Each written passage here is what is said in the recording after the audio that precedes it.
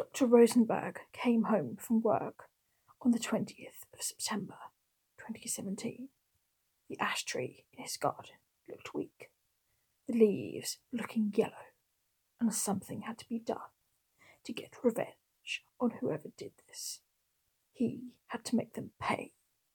So he picked up the bottle of bug spray that he had bought on his way home from work and went over to the tree.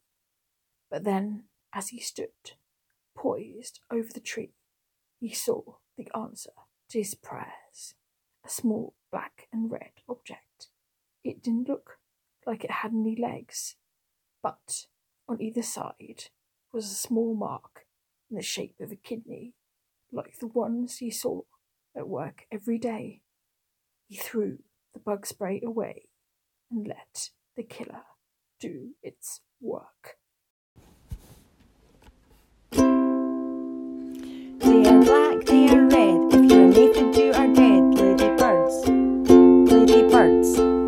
If you have an infestation, ladybirds are your salvation. Ladybugs, ladybirds, ladybirds, ladybirds, ladybugs, ladybugs.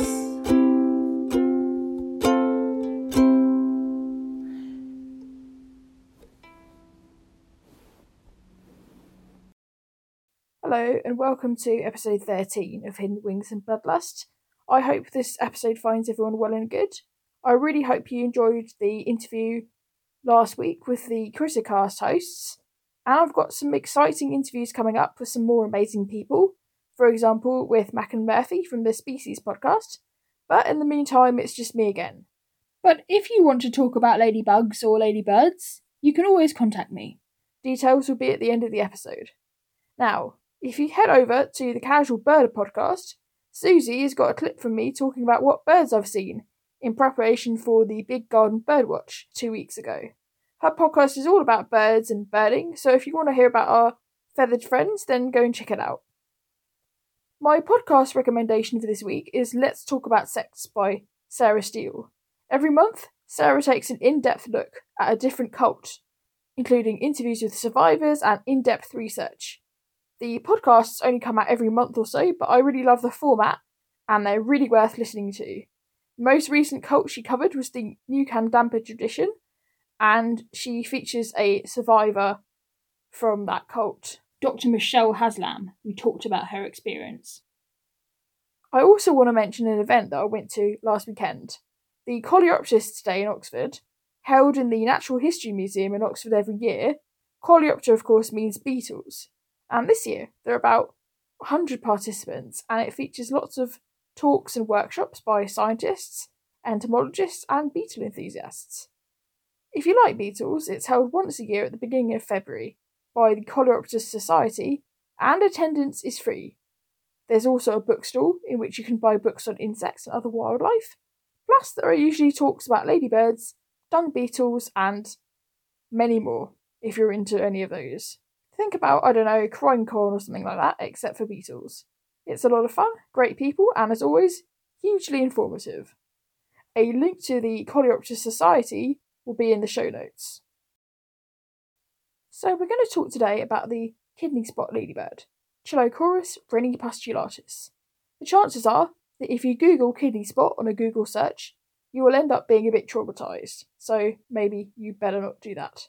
I don't know why it's called a kidney spot, but the Latin name renipastulatus also means kidney spot, and perhaps the red colour, position and shape makes the ladybird's spots look like kidneys.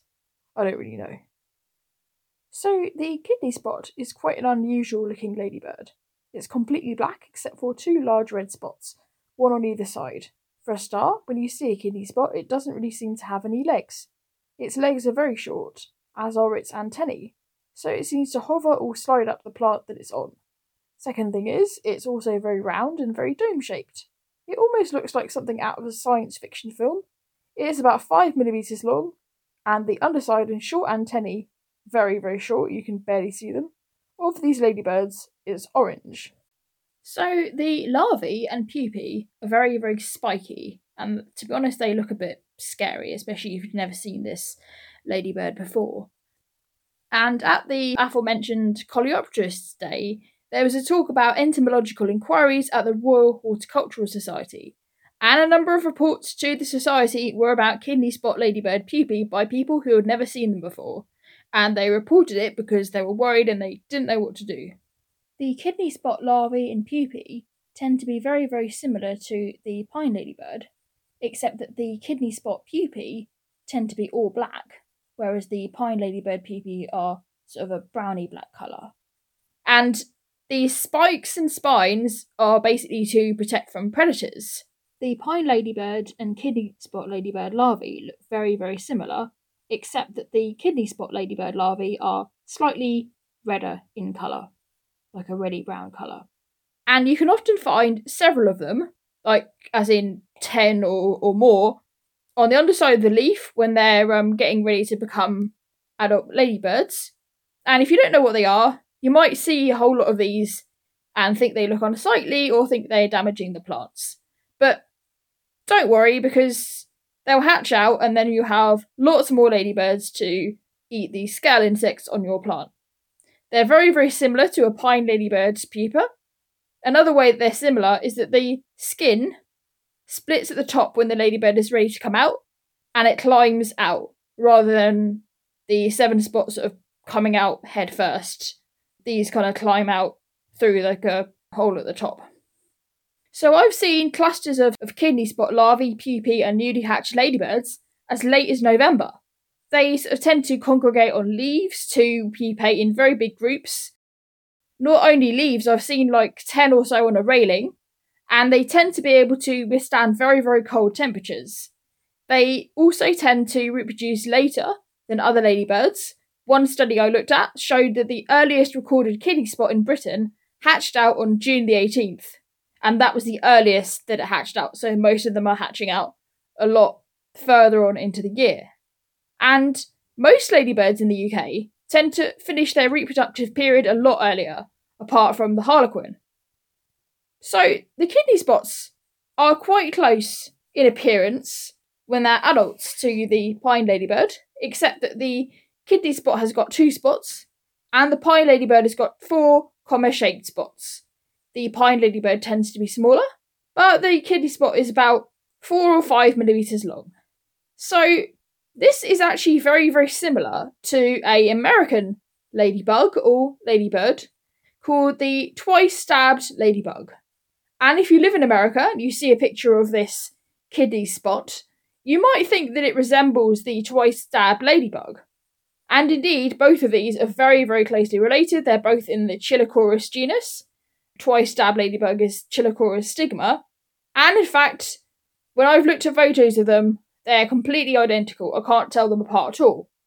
However, according to the Global Biodiversity Information Facility, quote, it can be distinguished using the male genitalia and microsculpture of the pronotum. In C. stigma and allied species, the interspace between punctures on the disc of the pronotum is covered by finely engraved net-like microsculpture. In C. renipustulatus, the interspace is smooth and shiny, with no visible microsculpture on disc. And no, I'm not entirely sure if I understood all of that either, or if I'd know what to look for if I looked at a kidney spot's genitalia. Maybe that's a subject for another interview. So, there's another complication, and that is Chilocorus kuana is an East Asian species of ladybird, which was introduced to the USA and has been recorded across that country. It's sort of spread quite a lot. And in 2018, it was synonymised or categorised as the same species as the kidney spot by Bienkowski. And that is because both the genitalia and the gene sequences were judged to be almost identical. Although, from what I understand from my research, this is not 100% confirmed and might need further investigation. Therefore, we can probably say that the kidney spot is found across Europe, Russia, and parts of East Asia, as well as being introduced to the US. So, kidney spot ladybirds mostly eat scale insects, especially Chionapsis silicis, and they're usually found on deciduous trees, that is, Especially, I've seen them on apple trees, pear trees, but they especially seem to like ash in this country. And as I've said on the show before, scale insects are a very unpleasant type of pest. They stay fixed in one place, and they're very, very difficult to dislodge. They suck out the sap from the plant, and they're generally speaking not what you want to have. The kidney spot can be found in broad-leafed forests and on trees in your garden. You don't often find them on shrubs, but what's unusual is that they can often be found feeding on the bark. So rather than you will often see a 7 spot on the leaf of a plant, the kidney spot ladybird will usually be on the bark of the ash tree or whatever kind of tree it's on. And despite the kidney spot ladybird being relatively uncommon, they are very locally common in some areas. For example, a paper published in 2011 showed it to be the most common ladybird on mountain ash trees on the northern border of the Czech Republic. That was because of the number of scale insects on these trees. So, thank you so much for listening to the show. I've got some very exciting episodes coming up very shortly, including more interviews and my first multi-part episode. And if you want to get in touch with me, then you can find me on Facebook at Hidden Wings and Bloodlust, on Twitter at HWAB Podcast, or on Instagram at 365.ladybird. And if you like the show and want to support me on Patreon, you can do so at www.patreon.com/Hidden Wings and Bloodlust. Music at the start of the show is by Deborah Torrance, and music at the end is Bordering Walk by Cascade Cax Pistipedico. Thanks for listening, and goodbye for now.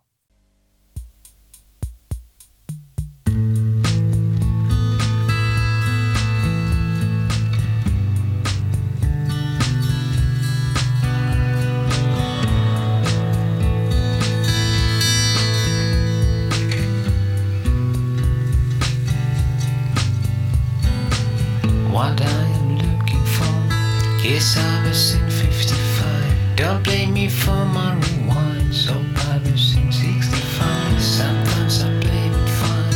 Millions for James Dean. Keep changing anyway. Now I plan mighty bars, quite alright so far. Feel like I'm in 65.